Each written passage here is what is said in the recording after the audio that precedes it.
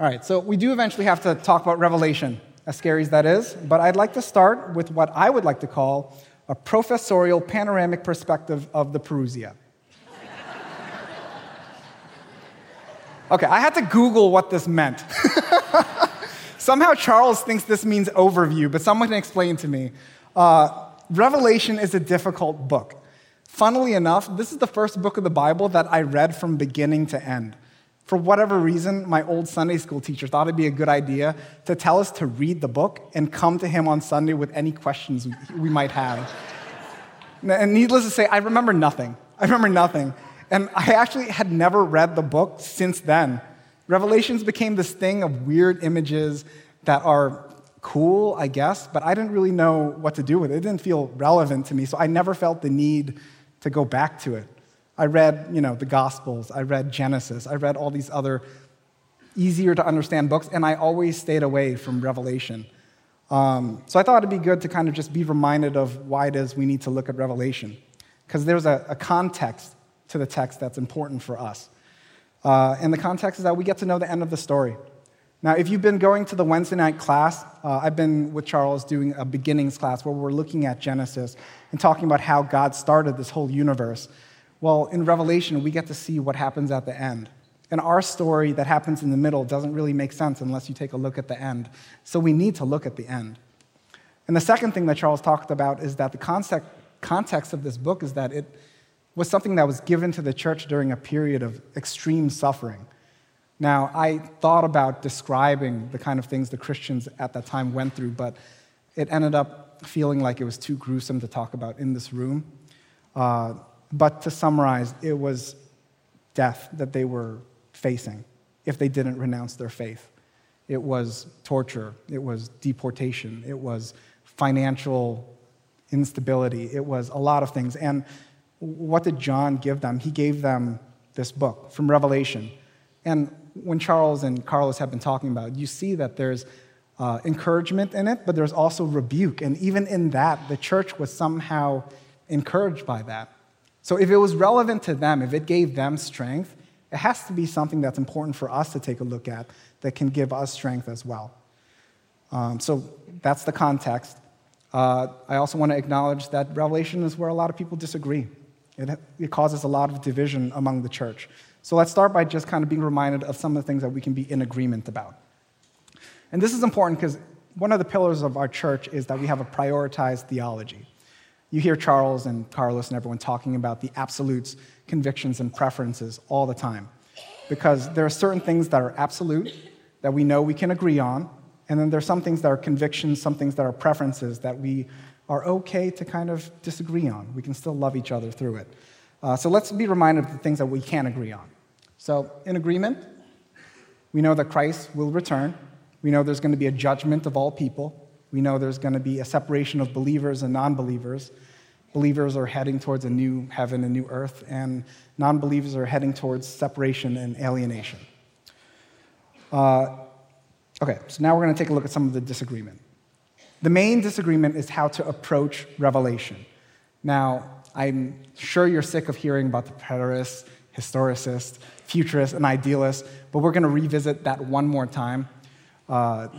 That I know of. I don't know if they're going to revisit it again after this, but we'll do it today. And part of that is to respect the ways of looking at the Bible, to acknowledge them, and to learn about them so we can love each other better. Charles had all these complicated charts and things to explain those things to us, but I decided to just throw up my Cliff Notes version. This is how I keep them straight, okay? So the preterist says, Revelation happened in the past, the end. Historicists believe Revelation happened in the past and continues to happen into the future. So you get a look at the past and you get to look at our future. The futurist says Revelation will happen in the future. We haven't seen it come to pass yet, but we will. The idealist says that Revelation kind of always happens, but not really.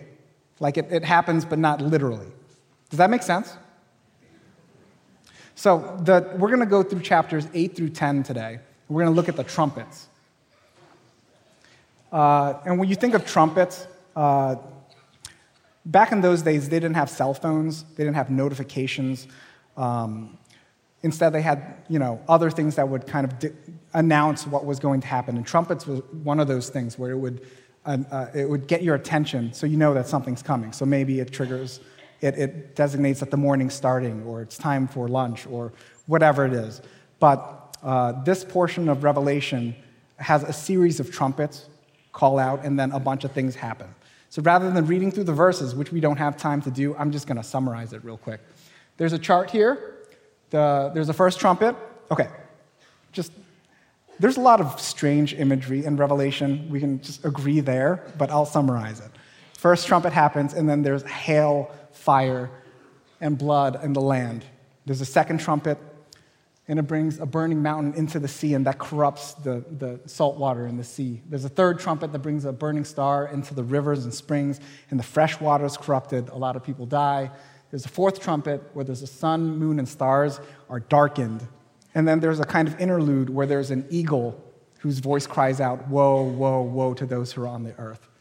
And then there's a fifth trumpet where locusts come from a pit. There's a sixth trumpet where there are angels from the east that bring plagues and destruction. There's another interlude, and then there's a trumpet 7, which we are not going to look at today. It happens in chapter 11, where the kingdom comes. So I thought the best way to look at these preterists, historicists, and everything, those views, is to look at these trumpets through those lenses and see how they differ and what they look like. You have the preterist, and to be reminded, as a reminder, the preterist believes that everything in Revelation has already happened. So a preterist would look at these trumpets and say, well, these are different disasters that happened to the Jews, that the Romans were persecuting them, and in AD 70, the Roman army finally came and destroyed Jerusalem. So Revelation is really about what happened to the Jews. Now, you have the historicist, who also looks at Revelation and believes that each trumpet is tied to a different event. And they'll say that this is what happened to the Romans. They had different armies invade them, and then trumpet 5 and 6 might be the rise of Islam or the Islamic Turks and Ottomans. Kingdom coming, I've heard some people believe that that's when the Bible became freely available to the masses, that there's a printing press, and now everyone can have a Bible in their hands. But the rest of the Revelation is still to come.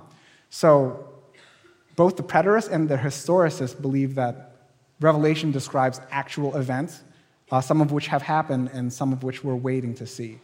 And you might believe that the imagery doesn't really match, but if you're in the midst of these disasters, it's going to look like the end of the world, and that's why the Revelation sounds like it's the end of the world. Now you have the futurist, who believes that we haven't seen any of these trumpets yet. We're waiting for them. And as each one cries out in the future, we'll see the disasters happening, either literally like it says in the text, or figuratively in some other kind of disaster like a nuclear bomb or something like that. And lastly, there's the idealist approach, which doesn't believe that the trumpets can be attributed to any specific event, but it's really, what's important is the imagery that it shows, this reoccurring imagery that we see throughout the Bible. So God cares about sin. God is bringing justice. You look at the trumpets and you're reminded of Egypt, that God brought all the plagues onto the Egyptians so that the Jewish people could be freed, so they can be let go. So Revelation is really just a continuation of a pattern of how God works in humanity. So we don't have to worry about all the ins and outs of it. Does that make sense? Okay, maybe not that important to most of you. I don't even know that it's important to me, but we have to talk about it. It's important for us to know where, how we each read the Bible. I was part of a Bible study once where I had these two guys who were in it. This is a dear, dear Bible study to me, where one guy, he only read the King James Version. He said that that's the version of the Bible before they put all the evolution stuff in it. Except he didn't say stuff. I'm not going to say what he said. He did not say stuff, but it was the evolution stuff. And then I had another friend who read only the New Living Translation, and he was very adamant about evolution. He liked to get on conservatives' nerves by saying the Bible never really condemns polygamy. And they would just egg each other on, and they would get into these arguments, and they never really got to see eye to eye, but they kept coming to church together. They kept coming to this Bible study together. We kept eating together. And eventually, they were the groomsmen in each other's weddings. Never agreed. But they knew how to love one another in the midst of their disagreement. So, we learn all of these things, all these different views, so that we know how to love one another better. Like Charles said, all these different views have people who are smarter than me, who are more godly than me, on that side, and it's how they read the Bible, and that's okay. All right, so we're gonna move on to talk about some things that we can agree on, hopefully. So after the trumpets, there's a section of the scripture that talks about scrolls. So we're going to look at kind of what happens with the scroll. Let's actually look at the verse itself. Revelation 10, verse 9 through 11. I'm just going to read it out loud. It says, "So I went to the angel and told him to give me the little scroll. And he said to me, 'Take and eat it. It will make your stomach bitter, but in your mouth it will be sweet as honey.' And I took the little scroll from the hand of the angel and ate it. It was sweet as honey in my mouth, but when I had eaten it, my stomach was made bitter. And I was told, 'You must again prophesy about many peoples and nations and languages and kings.'" So John gets this little scroll and he has to eat it. And you would think that that's a really strange passage, right? But it's happened before in the Old Testament. So we're going to look at Ezekiel chapter 3, verse 1 through 4. This is Ezekiel. And he said to me, this is Ezekiel who's doing this. He's not the he in the verse. He's the one who's receiving the word. And he said to me, "Son of man, eat whatever you find here. Eat the scroll and go and speak to the house of Israel." So I opened my mouth, and he gave me the scroll to eat. And he said to me, "Son of man, feed your belly with this scroll that I give you, and fill your stomach with it." Then I ate it, and it was in my mouth as sweet as honey. And he said to me, "Son of man, go to the house of Israel and speak with my words to them." So this scroll is the word of God. This is the scripture. So in the midst of all of this chaos and death and destruction, we turn to the word of God. We have to make it a part of ourselves. And this shouldn't surprise us. I mean, Jesus, as he was being tempted, said, "Man lives not on bread alone, but on every word that comes from the mouth of the Lord." And this is something that strengthens us and something that's supposed to be a source of strength for us. And when I look at the scripture, and I was trying to think about what it does in my life, the scripture to me reveals the presence, the character, the identity of God, and also reveals his plan that he has for us. And really, at the end of the day, it should move us to action, right? I struggled for a bit because it says that it was sweet in his mouth, but then it made his stomach bitter. And I was reading these verses, I wish that those verses weren't there. I wish I could just say, "Oh, he ate it and it was great." So read your Bible, it's great. But it says it made his stomach bitter, and I struggled with that for a bit until I realized what eating of the word means and what it really does to you. Because when you eat something, it becomes a part of you. You don't just chew on food and spit it back out, right? Although I feel like that's how we treat the Bible sometimes. Sometimes we come into the church here, we listen to Charles preach, we sing the songs, and then it feels really good, and then we go home and forget all about it. It never becomes a part of us. It's something that's just sweet in our mouth, that we enjoy, and then we never do anything with it again. But when it becomes a part of you, there's a fundamental change that happens in your life. You can't stay the same. I was reminded about how I changed when I had my kids. My wife often jokes that I have some kind of psycho gene, that I just don't feel feelings. I don't care for children. When something bad happens, I don't really feel sad. I just, go watch a movie or keep playing video games or something. I don't really feel anything. But something fundamentally changed with me once my kids were born. And I've heard it said that having a child is like deciding to have your heart come out of your body and grow legs and walk around. And it feels true to me because it makes me more vulnerable. Like all of a sudden, if I hear a story about a child suffering, I see my kids in that, and I can't take it. I I watch the movie Coco, and I hear the song Remember Me, and I just start crying. I can't help it. And that's what's supposed to happen when the Bible becomes a part of you. Because if you read the gospel and you really internalize it, your neighbor is not just your neighbor anymore. Your neighbor is a person who is made in the image of God. Your neighbor becomes a son and a daughter and someone who's cared for. And their pain, you don't get to separate yourself from that anymore. It has to become a part of you. And so the word is sweet in the mouth, but when it comes in, it changes and it makes it so everything matters all of a sudden.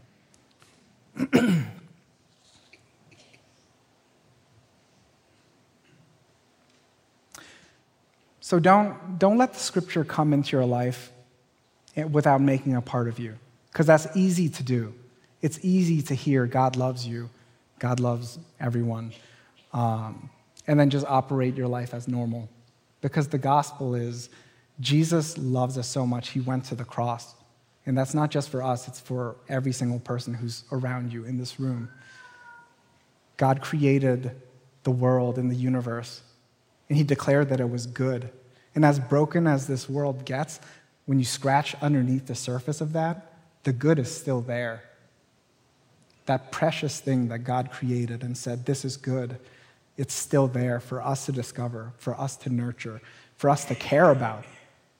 And that's something that should really matter to us.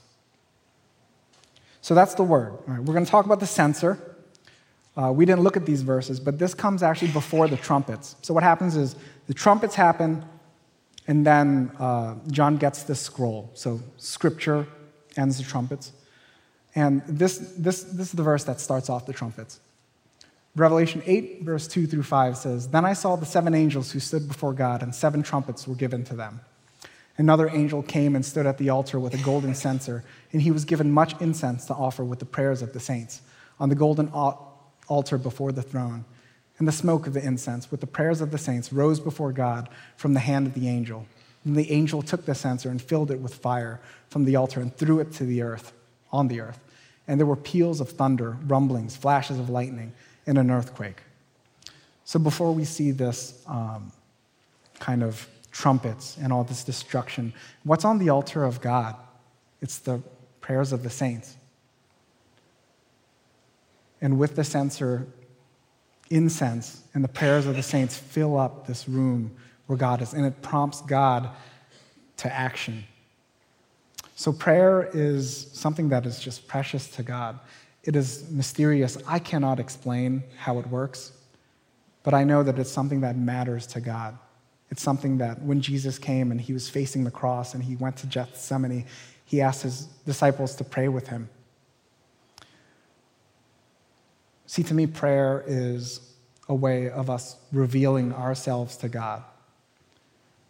In the way that the Word reveals God's character and presence to us, we can, in return, turn to Him and take down all of the barriers between our hearts and Him and bear ourselves before His presence. We can bring all of our suffering, all of the things that are heavy on our hearts, and He accepts it, and somehow He acts on it.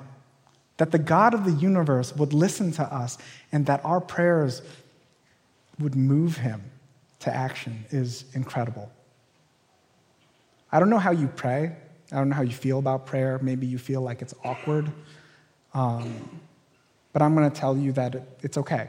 We all have to start somewhere. I think about when I first met my wife.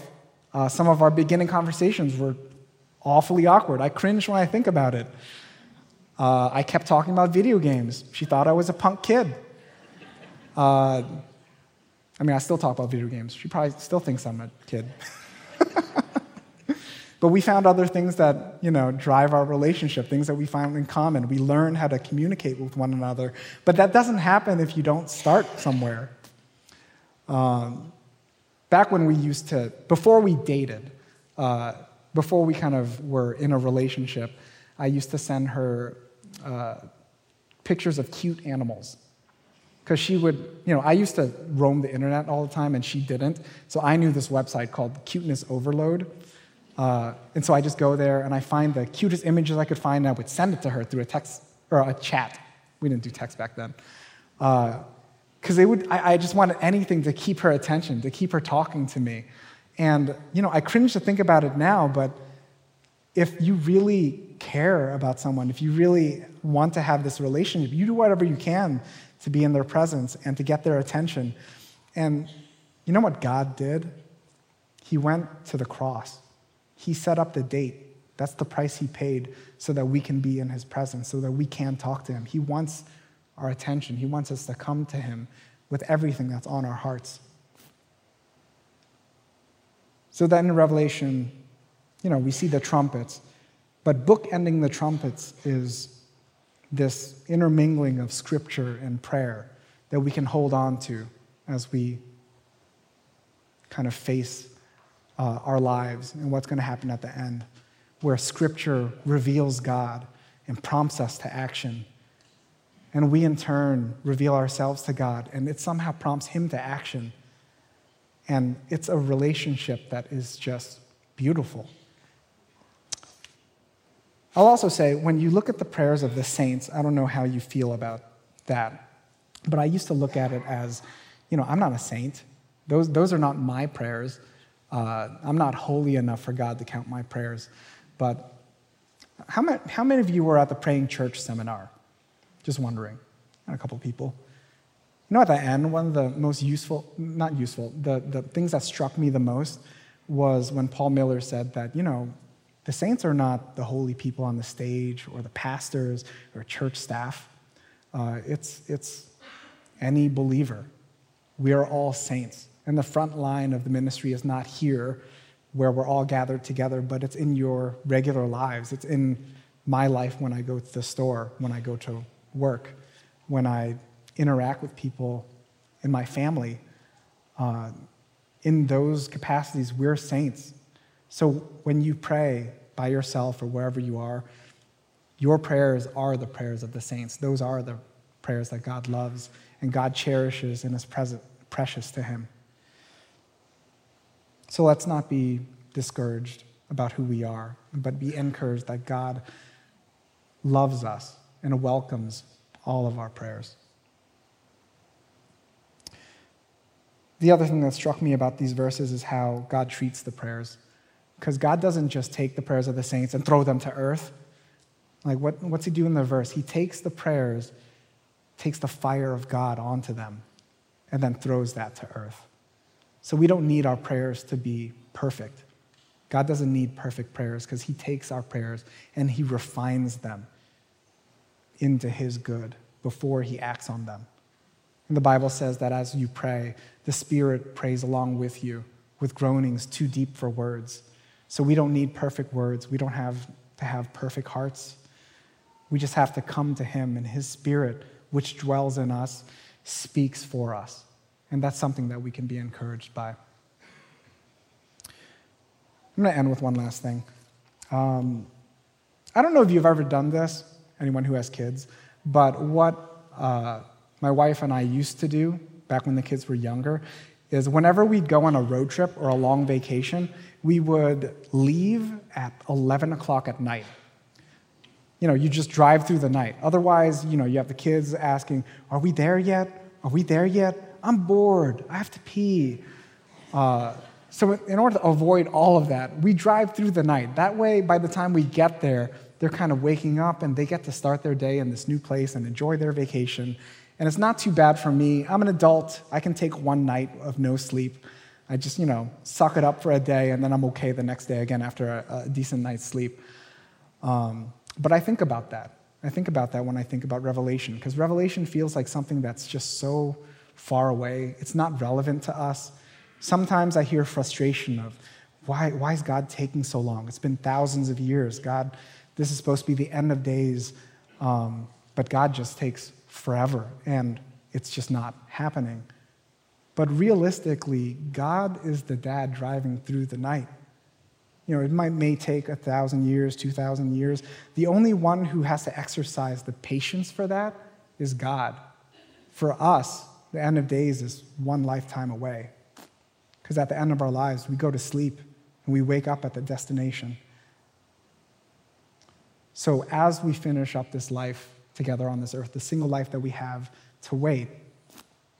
Let's be encouraged to continue looking at his word so he can reveal to us his character, himself, draw us into loving him and loving each other, and come to him in prayer about the things that need to be done right now for justice to come, for grace to come, and for God to work his kingdom into this earth right now. Let's pray.